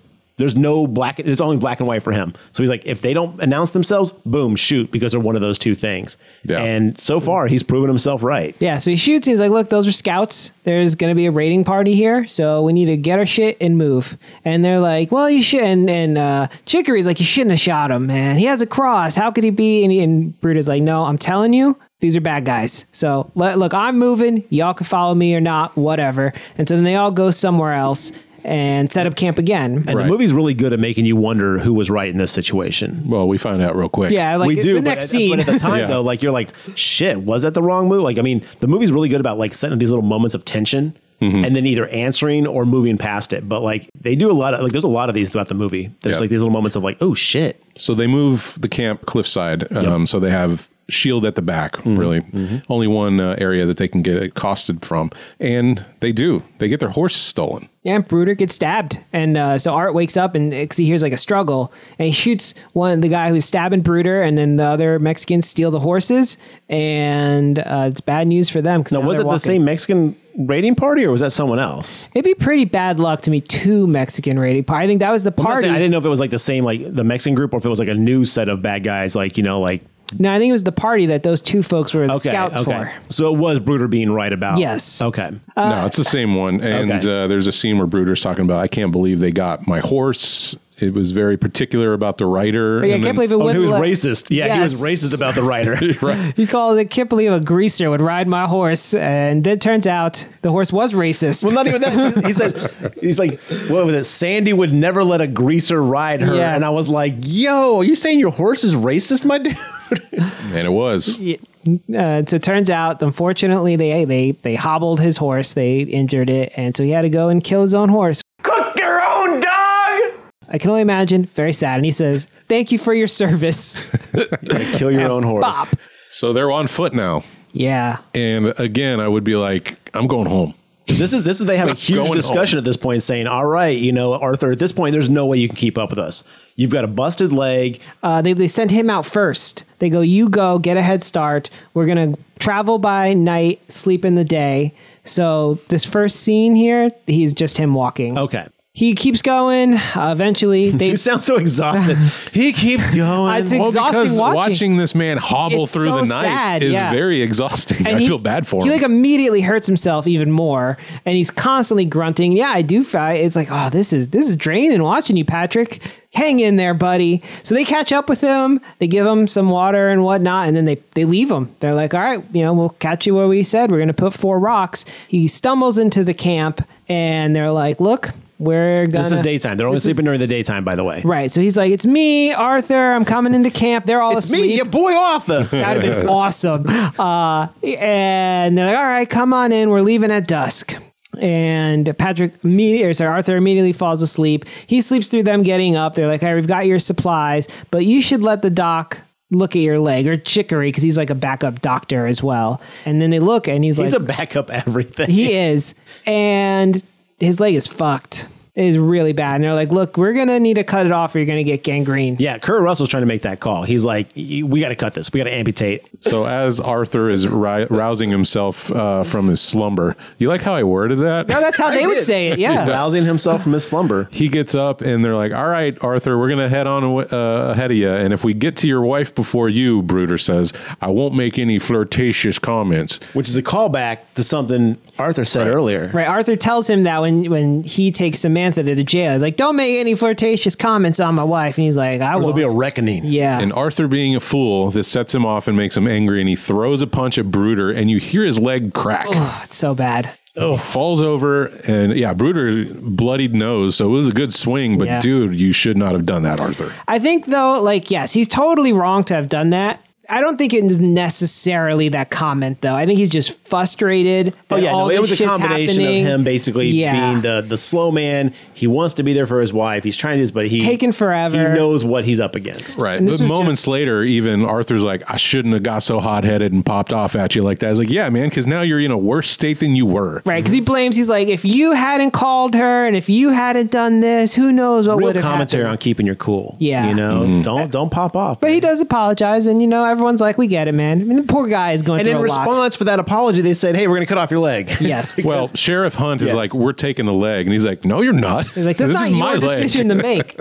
You're like, it's going to get gangrene. It's going to basically kill you. And he was like, that's my call. And they're, Chicory, can you set the leg? And he's like, yeah, I did some stuff in the war, so I've done this before. He's like, 50-50 chance you're going to lose the leg, though. The War of 1812. No, he tells him he's going to die. He's like, you're going to get gangrene and die if you don't cut it off. So I think that was that's what Hunt says. That's what the sheriff says. Yeah. Now Chicory's like, it could go either way. Oh, okay. I thought he was agreeing like, 50-50 you will die. He was like, don't we have medicine for that? And he was like, we do, but we also don't want to give him a bunch of opium because he could kill himself. He can get fucked up. You know, yada, they had taken the tincture of opium from his wife's nursing bag. Yeah. And there was a whole minute where he's like, you went through my wife's stuff. You mean your dead wife's stuff? Zing! No. And they're like, yeah, we took it. It's a good thing they had that. Yes. Yeah. It's going to come into play later. But so like they give him a little spoonful and they're like, all right, lay back, my dude. It's your call. And they take a metal hammer and they hammer the bone back into place as best they can. And it's this, once again, the Foley work. But also, yeah, it's visceral. It is absolutely visceral. Almost worse than the supposedly terrible scene in this movie. I almost was more grossed out at this one because Arthur passes out from the pain at this point. Yeah. They set the leg and they're off. And they now we got left him behind. Chicory, Bruder, and Sheriff Hunt. They all get to the little valley, which is close to where they're hearing the little howls, whistles and stuff like that. And on the trek to the valley, it's revealed that Bruder has a history with Native Americans. Right, they killed his wife and daughter. He's his killed mother and sister. Wife and daughter, mother and sister. He's killed some, and Chicory asks him, "How many have you killed?" And he never answers. No, it's kind of I don't know if he's like ashamed or if he's just like, I don't want to talk about it or what. But you realize at this point this is a white whale situation for this guy. Yeah, definitely. I also wanted to mention that I really enjoyed the dialogue back and forth about the German, which is this eye. What do they call those? The spyglass. Bruder has this spyglass that only he's allowed to use up until Chicory sets the leg, and then it shows him, oh, you're sophisticated enough to handle this device. I've seen you operate. And they keep calling it the German. It's like, you want to take a look through the German? Because I think it's German made. Yeah. Yeah. Now, I do love the fact that every time someone looks through it, they're like, holy shit. Like, they're like this is like magic to them almost. Yeah. It's really impressive, this technology, which Chicory. I thought was a good idea of like, kind of like reminding us that we are back in old times. Yeah, Chicory cracks you. I wish I had this at the rodeo. Yeah, that's so you, buddy. There's a lot of good comedy in here, or humor rather, not comedy, in between all the murder and... This is it. This is where everything finally starts escalating, because after they look at that, they're like, hey, we found a little entrance in this valley. Let's go in. It's the same spot we saw at the beginning of the movie where Sid Haig and David Arquette go through. Yes. It's a very tight and closed space with animal skulls hung up on it. Immediately, I would go, I'm not going through that. That's clearly a trap. They have to, though. Yes, they got this far. And until Arthur's like, hey, look, a back way. Well, fair, but... They do hesitate, and Bruder's like, all right, I'm going to go in and scout it out, and I'll let you know. If you don't hear for 30 seconds, get out of here. And so he takes some rocks to get their attention, and he's fine. He throws the rocks, and they're like, oh, okay, must be safe. So then they all move into this valley, and then immediately get their ass whipped. They get ambushed. They take Bruder out, like, instantly. The arrow goes through his hand and, like, cuts his whole hand off. Well, no, he shoots. Okay, so hold on. I'm gonna pull you back on this. I'm gonna pull this back. So they walk in thinking it's safe at this point. Zoom! Out of nowhere, an arrow hits Sheriff Hunt in like the shoulder area. Yeah. Right. And then at this point, a rock gets thrown out of the bushes and hits Chicory in the head, and he falls down. Bruder, who's getting shot at, kind of goes like down, kind of crouched down. And Chicory, when he's like on the ground, shoots his gun off to the side because he got hit in the head and he's out of it, blows open Bruder's hand. Bruder's hand gets shot open. It's cut off though, because you see it. Oh, did it get cut off? Okay, yeah, you see it in the foreground. It shoots like his hand off. Like it's so crazy. Like it blows open his hand, like to where it's like nothing there. And this is the point they're like, okay, fuck. So now the troglodytes are charging. They're running out with their bone tomahawks. They're basically fighting. They're like stabbing. So they're basically fighting. They're shooting some of these troglodytes. They're dropping bam, bam, bam. And then they kind of regroup and they're like, okay, is everyone okay? What's going on here? That's where Bruder's like, tie my fucking hand off. And then he's like, all right, give me the dynamite. You guys get out of here. I'm going to take out as many as I can because I'm too vain to live as a cripple, which... Come on, my dude. Yeah, I think he knew he wasn't going to make it. Like, I think that was like a joke, but really not a joke. Because he had lost a lot of blood, and he did get hit by arrows. It is a massive wound. Yeah. Like, his whole hand is just gone. He was like in a Boromir state here. Okay. Nice reference. I like it. Deep cut, not really. Chicory is like... in it, and he's back in it, but like you can tell he's still kind of dazed. Yeah, so he's like, I'll take out as many as I can, and he takes out like none. There may be one. I think he takes out one with the dynamite. Arthur and not Arthur, but Hunt and Chicory fall back. Yeah, they leave. Well, moments later, they show Bruder with the repeater rifle or whatever, and they just show the Bone Tomahawk thrown at him, and then it cuts to Sheriff Hunt and Chicory, and they hear a gun go off. Yeah, they don't hear dynamite; they hear a gun go off. So I guess he got one. Maybe. So I doubt it. Then Sheriff Hunt and Chicory get jumped. They take out Chicory pretty easily. Sheriff Hunt has more of a struggle, and they get tied up and dragged along.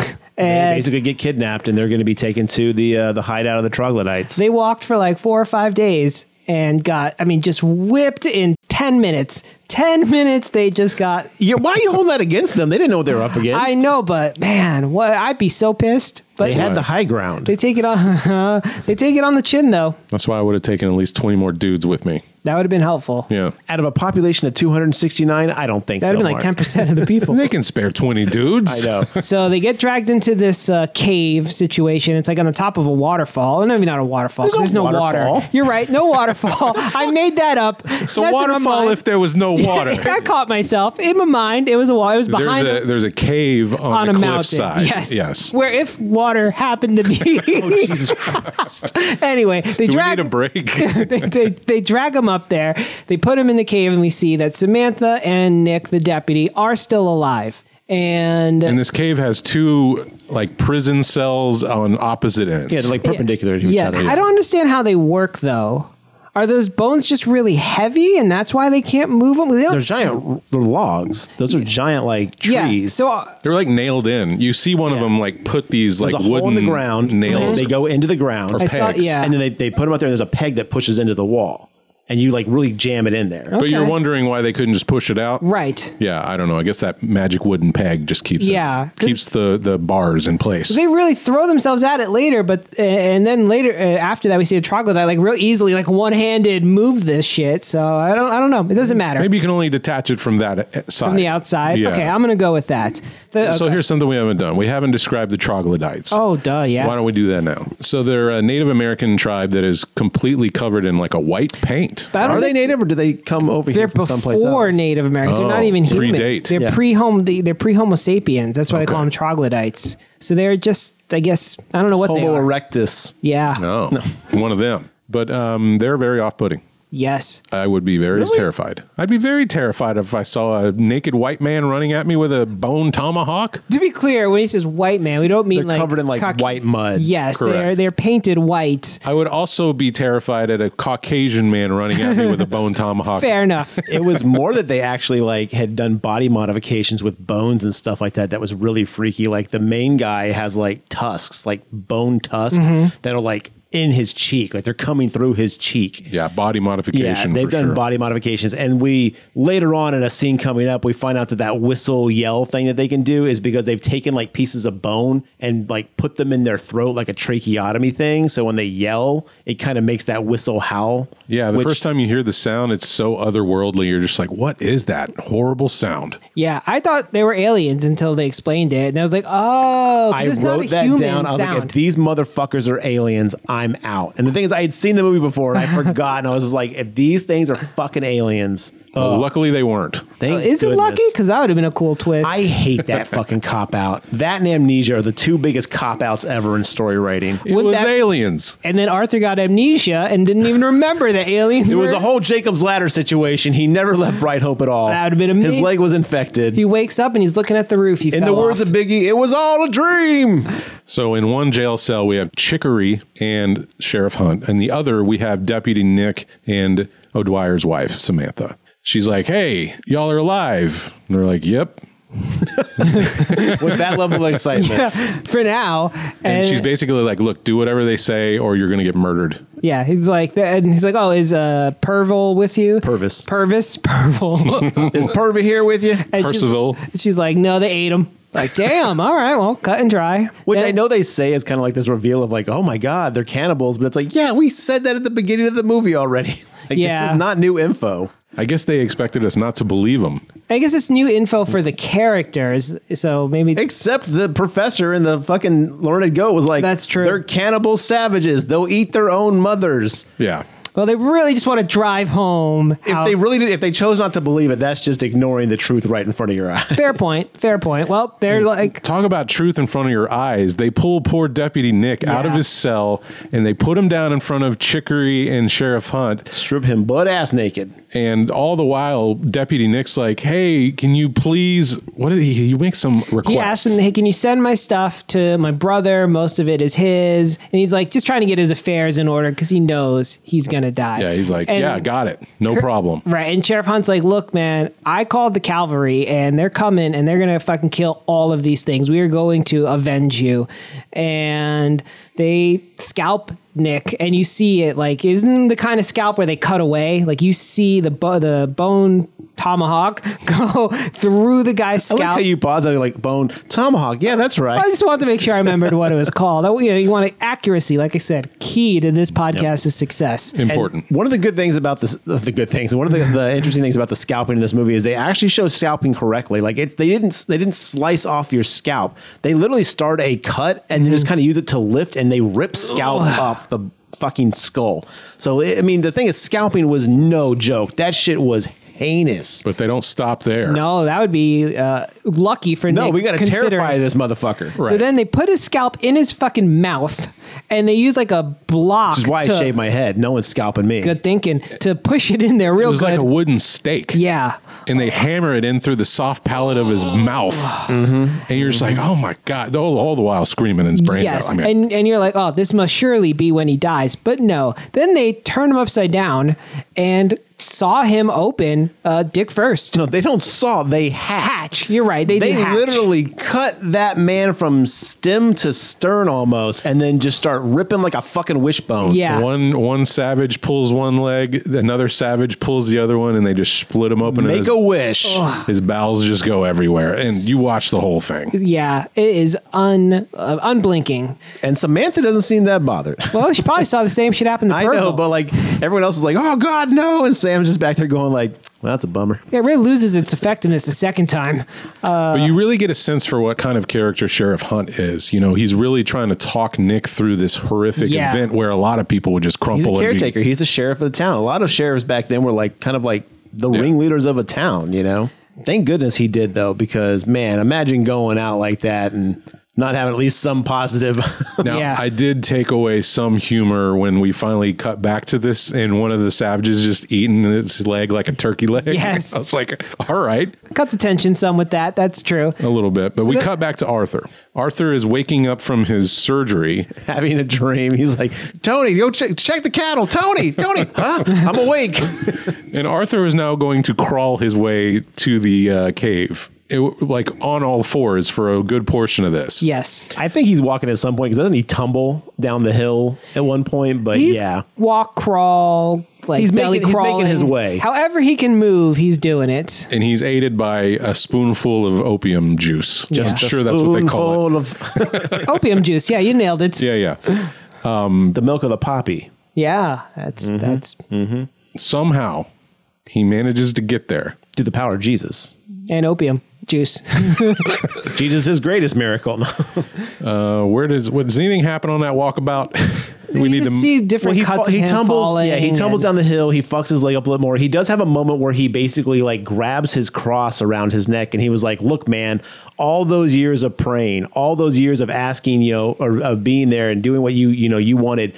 Asking for help. Now's the fucking time I need you to come through. Like he's really having a moment of like religious crisis of like, dude, if I've ever needed anything from you, you better come through now. I can't blame him for questioning his faith in this moment. So eventually he does get to the valley and he finds like a back way in there and he gets... Yeah, I didn't know it was a back way. I thought he just found another pathway, but maybe it was a back way or something. I think he literally says, the back door. And then he climbs up the path. I missed that. But yeah, no, he kind of goes through. Now this is actually interesting because we actually get a good moment of you can see that he's been paying attention on this whole journey and everything he's learned from other people, Bruder, Hunt, all of them. He's now applying because he actually sets up little like, little tripwire thing and he's hiding in the bush and he's sleeping flat against his back to a little like mini wall.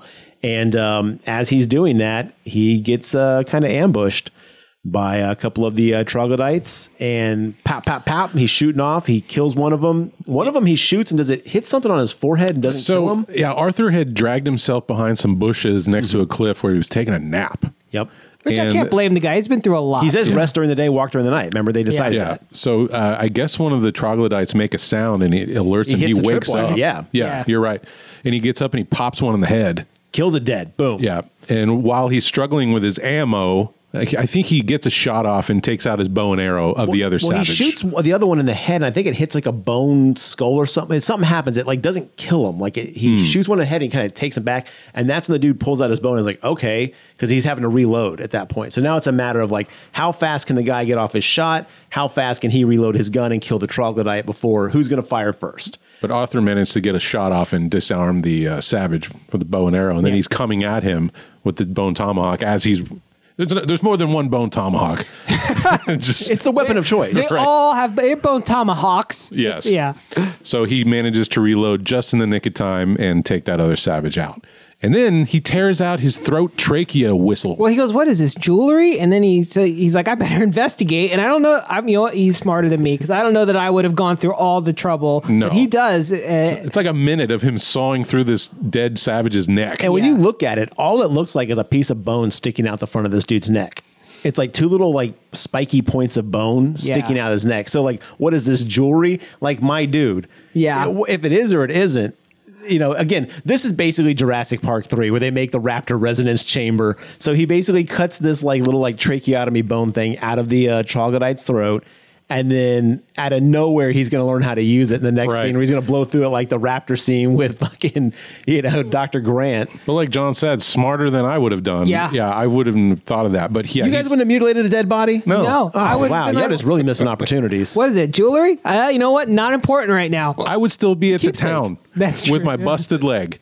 At the Learned Goat. Right. Boy, I hope somebody's saving my wife. Sorry, honey. With a population of 289 now, what am I going to do? But yeah, so he goes up the back path and he's using that whistle to lure out other savages and he's picking them off one by one. Very smart. This thing is covered in like throat, human blood, meat viscera. And he like kind of shakes it to wipe some of it off and then puts it in his mouth and he's like, and then like, but he's not unswayed from trying to blow this thing like a whistle, and he does figure out how to use it. So now he knows how to use the, It's really his best option. Yes. You know, 2 months after this movie, he dies of some sort of strange infection. So maybe it's called gangrene from his leg. But yeah, so he's slowly working his way up. But now we cut back to the cave. Yeah, Hunt, Chicory, and Sam are basically like, what can we do to take some of these dudes out? How many are there? And she's like, I think there was 12 total. We've taken out 3 so far. There's 7 left. And then she's pissed. She's actually really mad at Sheriff Hunt. She's like, wait a minute. You've been leaving a pathway or markers for my husband to come find us in this situation where we're guaranteed to die. This is why people don't survive in the West, because y'all are fucking stupid.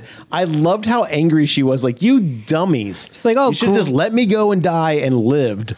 She's like, great. Only 7 for my husband to take on alone with his broken leg. I was like, damn, lady. All right. You're right. But she's not in the wrong, but you know. Kurt Russell's character is like, look, he's so determined. There's nothing you could have done to stop him. He was coming. And she does kind of calm down after that because she knows how stubborn he can be. So they find out that they have some of the opium tincture. Yes. And they're like, well, okay, you're a nurse. How many people can we take out with this tincture? And she's like, with 2 fingers, I believe is what they said, that, the amount they had. Like a shot. Yeah. So they make a plan to pretend that the sheriff is drinking water from his canteen or something in front of the savages. The whiskey fighting. flask, Him and Chicory are fighting. Like, I want the drink. I want the drink. So of course it tricks them into like, we are going to take the drink for ourselves. And they start drinking it, but only manages to get 2 of them? There's 3 of them there. Mm-hmm. The first one takes enough to basically, as Sam says, incapacitate him, make him sleep for quite a while, maybe kill him.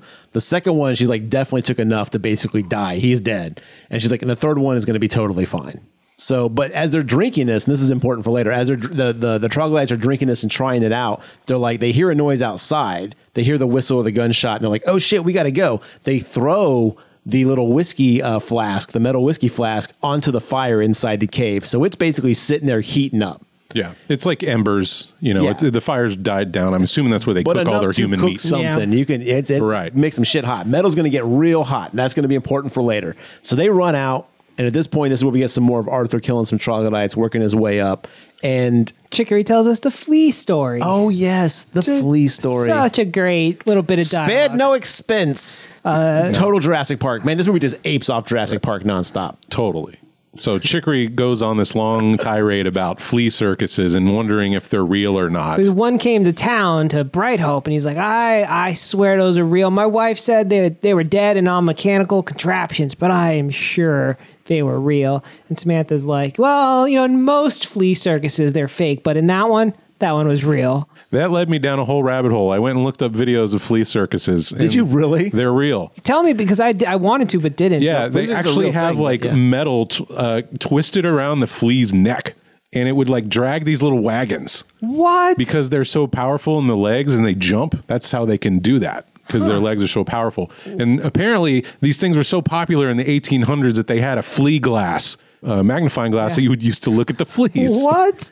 Yeah. Wow. I was like, wow, okay. Because I'd remember seeing flea circuses in Looney Tunes and stuff, and I was like, that's not real. Apparently it was. Well, they talk about it in Jurassic Park 1. He's like, it was all animatronics, of course, but the kids could swear that they were real. Mommy, I can see the fleas. That's my terrible David Attenborough. But, the point is, but the thing is, though, is when Sam says, they're mostly fake, but this one was real, Chicory's very validated. He's like, oh, I knew they were real. I knew it. And then her and Sheriff Hunt share a look, because earlier Sheriff Hunt told Nick what he needed to hear to be okay in this time of crisis. And Sam's now doing the same exact thing to Chicory to basically be like, all right, this will calm him and make him happy. You were right about the flea circus. Yeah, and then she gives him a little wink. I was like, man, that's really sweet. And at this time, the savages come back in and they drag... they drag one of the dead companion, and they're like, what the fuck happened here? And they kind of catch on like, oh, what the fuck did y'all do to us? Right. And they're like, and Sheriff Hunt's like, oh, I think they figured it out. And Sam's like, I think so. Yep. And, man, poor Sheriff Hunt.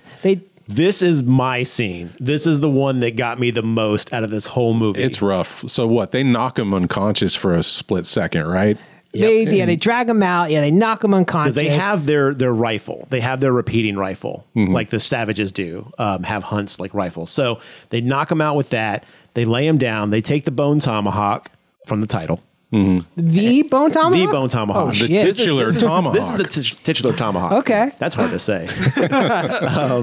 But they basically slice his side open, like where his kidney is, like do a nice little slice in that. And then they pick up the superheated fucking whiskey flask.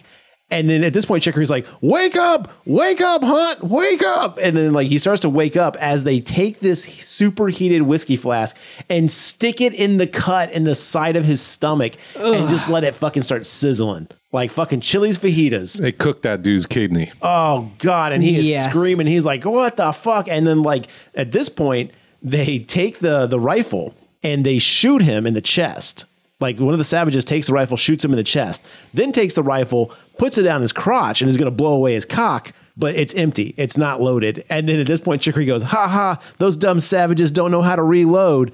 Like it grabs the thing. Figures it out. And as it goes down to shoot his cock off, shoots Hunt's cock off, he sees the Bone Tomahawk laying on the ground. He grabs it, swings it, cuts the troglodyte's fucking toes off. Like, and that is gruesome. Like you see like the whole front of the foot just go whoop, gone. And I can't handle foot damage, but this was maximum foot damage. Maximum foot damage. It jumps on top of Hunt, and it's taking a big piece of bone, like a jawbone, and it's shoving it down his throat now. Like it's trying to like jam this bone down its throat, Hunt's throat, to kill him, and then he gets shot. Where'd that shot come from? Well, if it isn't Arthur O'Houlihan at the door. O'Dwyer at the door of the cave. He shot the head savage off of him. Now, the reason that Hunt got shot in the chest is because he heard Arthur coming and he called out to him. Yes, that's right. He was like, there's two of them in here or something like that. The savage wasted around down the hall of the cave towards Arthur's direction. Sheriff Hunt manages to get the better of the savage and then takes his head off. Which was the cheesiest thing in the whole movie, because he's swinging like a drunk like frat boy would swing at a badminton racket. It's like barely a lob of a swing, and it just knocks the dude's head off like it's a piñata. It's very cheesy looking, but it's very effective. So Arthur is reunited with Samantha. Sheriff Hunt is going to stay back and cover their escape, and such a sad scene. He talks to Chicory, and he's like, Chicory, and he's like, say hello, goodbye to my wife, and I'll say hello to yours. Which was a nice, well-written line, honestly. Yeah. That was really well done. And he's like, I want you to escort these two back to town, make sure they get there safe, and I'll take out as many as I can in this cave. He's like, hand me the repeater. and then they're off. He goes out like a G. There's no way he was going to walk away from that. No, he was dead. No. I mean, they didn't have the medical technology to uncook a kidney, so he was. No, he basically flat out was like, I'm definitely dying. There's no way of getting around this. John, I don't think we have the technology to uncook kidneys now. No, but we could remove them. Oh, good point. Yeah, that would have just stayed there and festered. With better precision than a bone tomahawk. I don't know. Those bone tomahawks are sharp, man. They took those toes out like it was no problem. You could just swing it like a fly swatter and chop someone's head off. Yeah, that's true. Them toes were butter. Yeah. Scalps, skulls, whatever, nothing. So Arthur, Sam, and Chicory are going to leave the cave at this point. And as they're leaving the cave, we see two pregnant women laying on a fucking rock little alcove where they have stakes jammed into their eye sockets, where they are just basically there for breeding stock. They are fully pregnant, 8 or 9 months. They have no limbs. They get the arms. They have their limbs cut off? Yeah. Oh, I didn't notice that part. They are limbless and eyeless. So they're basically just breeding meat. Yeah. Gross. Oh, so terrible. Ugh. So they walk past that. Also, I'm sorry, kind of a disservice not to take them out of their misery. I agree, but in the moment, they have been through a lot, and Arthur can barely walk. I objectively, Sam as a woman probably should have been like, hold up, dudes. From the outside looking in, 100%. In the moment, though, they're just thinking, we got to get out of here. I'll give you a pass. I understand. I'm just also saying. Consider this. There's still more savages about. They need to get out of there. That's true. True. They don't know where these last 3 are. So it just seems very unfair to leave them limbless, eyeless, fully impregnated. Yeah, you're definitely not wrong. Again, there's a moral question to be had there. And listeners, what would you do? No, I'm just kidding. So at this point, Arthur, Chicory, and Sam are basically walking away. They hear some gunshots, and then Chicory kind of takes a moment of proudness of he's taking them out for us. That's our sheriff. Woo! And drops his rock that he was carrying with him for he feels protection. Safe. Yep. And then Arthur goes in for a kiss from Sam, and Sam stops him and says, you've had that bone gross thing in your mouth. I want to kiss you, but ew. And I'm like, you know what? Correct. Of all the shit that has happened here, of all the stuff that you have seen, he just saved your life from getting eaten by cannibalistic savages who literally could have cut off your limbs, gouged your eyes out, and used you for breeding stock. You're not going to plant one on this dude? What a fucking... but she does kiss him, though. Well, after he wipes his mouth off in breath mints and stuff like that. That doesn't seem like an outrageous ask. So no way. What a fucking if I would have been like Papa Cert's first buddy. Yeah. I would have gone a few more steps. Am I the only one that would have just straight up made out with my significant other if they rescued my ass from that situation? I want no neck meat in my mouth. Yeah. No, thank you. Oh fuck! I would have been like, screw it. Man, you guys are cold-blooded. What? No, I'm being honest. I hope your wives don't listen to this podcast. I hope if they she ever does. have to rescue you from Look, you got to be cleanly in the Old West. You could get dysentery from everything. I agree. All I'm saying is I don't think she'd want to kiss me with weird neck meat in her mouth. So she would be so happy to see you, though. Yeah, she would just be ecstatic to have you back, and that you didn't get killed and murdered and basically bred into death slavery. That's like a hug. It's a huggable moment. Yeah. Oh boy. Good handshake should cover it. Passion's alive and well at the GraveTalk Podcast. Well, the movie ends with the rock dropping on the ground and it cuts to black. And then we get the coolest thing ever, which I didn't think we were going to get, but a recap rap about the plot of the movie by Method Man. Oh. I wish. That would have been cool. BONHEWK, man. I don't think I would have dropped that rock just yet. Yeah, there's still 3. I thought we were going to get a real big blowout with the big... Like a horror ending where it's a surprise we're still back? Yeah, or they went and brought up that chief troglodyte with the big scream and shit, and I thought, we're definitely going to get a... That was the guy who got killed. That was the one that was on top of... that was Sheriff him? Hunt. Yeah, that was him. Tusks. Okay. But you're right. I thought we would have had a little more to the end. Yeah, I thought he'd have been more impressive. He got taken out like a bitch. And that's and that's kind of my big complaint. That's one of my big complaints about this movie is for all this buildup and mystery of these things, they just go out like okay, done. I mean, they do some damage. Don't get me wrong, but it's definitely there's okay, we're free. Let's walk away. And it's wow, no repercussion, no hear the gunshots and then hear a fucking howl whistle. That would have been a cool oh no, they're still out there. Yeah, it was a little too abrupt. Agreed. That's all I would say. I wanted to see him get back to town because now they have a 3-day trek back with I didn't no need water. I didn't need that, but I definitely needed a little more will they or won't they? You know, I didn't need the happily ever after ending. Hearing the whistle in the wind or something would have, I think, That's what I'm made it saying. a Just a little little bit of uncertainty of like, oh shit, is it over? Dun dun dun. Well, Bone Tomahawk, come and get it, dog. Because no, wait, that's my Method Man rap. It's terrible. You've seen the troglodyte spaceship come over the mountain. Oh, you know, God. whatever. God damn it with that.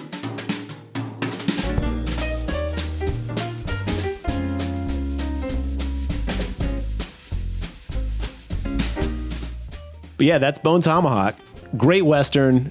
But is it a horror film, John? No, but you know what it is? Incredible Western. I'll tell you what. Solid Western. Not a horror, though. Says it's a Western / horror, according to Google. Well, you can slash anything in the movie business, you know. That's a good point. Everything's a dark comedy if you can't actually fit it into a True specific genre. Besides, what does Google know anyway? People also ask, is Bone Tomahawk too violent? No. Define too violent. Parents need to know that Bone Tomahawk is an unusual Western with some gruesome parts. The brutal, gory violence includes slicing, digging into wounds, severed limbs and body parts, shooting with guns and arrows, dead bodies, and other grisly things. It's the other grisly things is probably what they should have expanded on. Yeah. Well, you got 3 recommendations from the Grave Talk. Great horror? No. Great Western? Yes.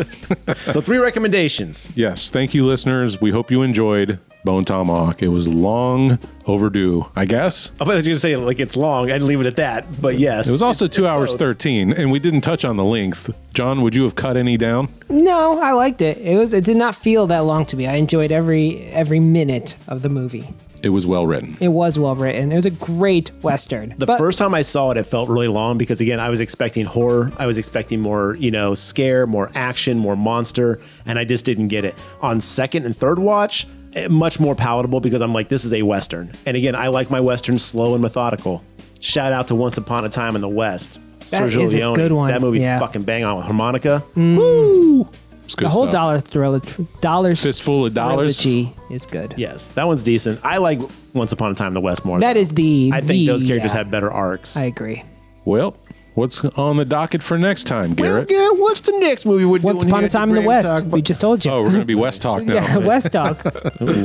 Well, Mark, we've got our schedule kind of outlined for the next summer. Okay. A lot of new stuff coming to the theaters. Yes. But before that happens, before we get to Scream 6, before we get to Evil Dead Rise, before we get to Insidious 5, we're doing a you choice. A you choice. That's me the choice. weirdest thing to say. Who's you? A Mark pick. What's a you? Puppet Master 3. That's right. I do not know why we're doing another Puppet Master. Because we haven't done any. I feel it would other be Puppet than Master Little is we right. did of the main franchise. Okay. So- Now, is 3 the best one or the worst one? In my opinion, it's the best of all 13. Is it like the 13. There's a lot. Holy like shit. Return of the Puppets? It's set in World War II era. Oh, I do It's like fun. that. It's Do actually- they fight in the trenches? They fight the Nazis. I thought they were I Nazis. thought they were Nazis. Not in this one. Okay. Oh, so that puppets- was a retcon. Little is right. It was a retcon. The puppets fight the Nazis. All right. Love it. Wow, Look forward how to the it. tables turned over time. It's true. Get Littlest. No, it's not the Littlest Reich. It's just Puppet Master Get Puppet 3. Master 3 watched. And we'll see you next time. Thanks for joining us.